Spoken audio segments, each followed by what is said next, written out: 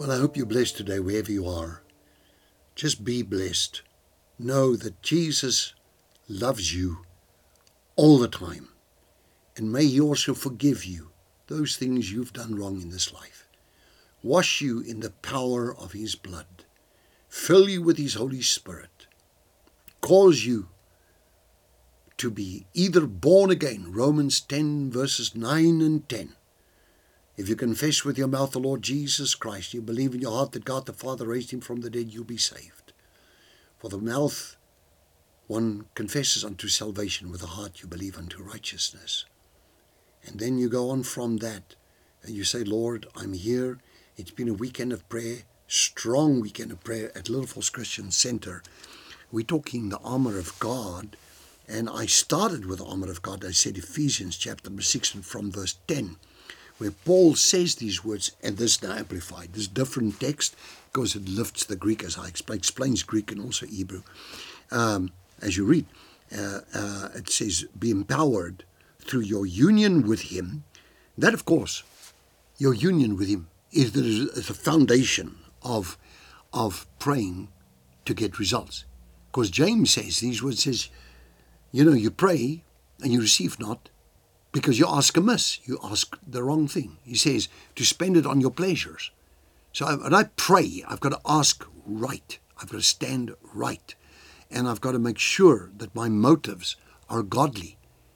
I want to tell you, I've heard some very ridiculous prayers for people that are absolutely unfounded scripturally, but they pray it. They know not the word and they pray it. I'd like to say that everything we pray has got to be based upon the Word of God. Then no man can dispute that. No man can argue with that. It is what the Word says. So,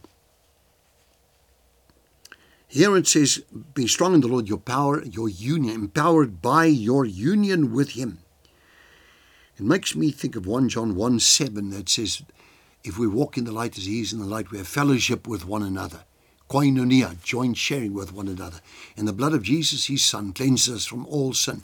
That means that it's like in the Greek text, it comes out in that verse 1 John 1:7, tells you that it's as you walking and you're in union with Him, as here in Ephesians 6 says, your union with Him. You have this joint sharing, and then the blood of Jesus. I once heard a preacher many, many years ago say, that is like, as you walk with God, the blood of Jesus cleanses you all the time. How can that be?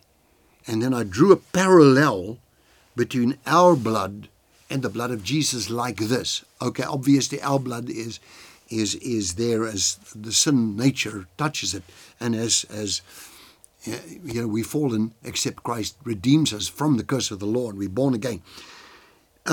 If you look at this, the blood of the human being circulates through the body all the time, refreshing, oxygen, all the time, removing, let's say, all forms of substance that shouldn't be in the human cells, cellular construct of the human body. It removes all those things that ought not to be there, removes them, and the body functions all the time. The blood is circulating all the time. Now, think of the blood of Jesus. As we walk in the light, we are walking with Him, in fellowship with Him, and the blood of Jesus cleanses. So walking in the light, this same thing, we're part of the body of Christ. The blood is washing us from day to day.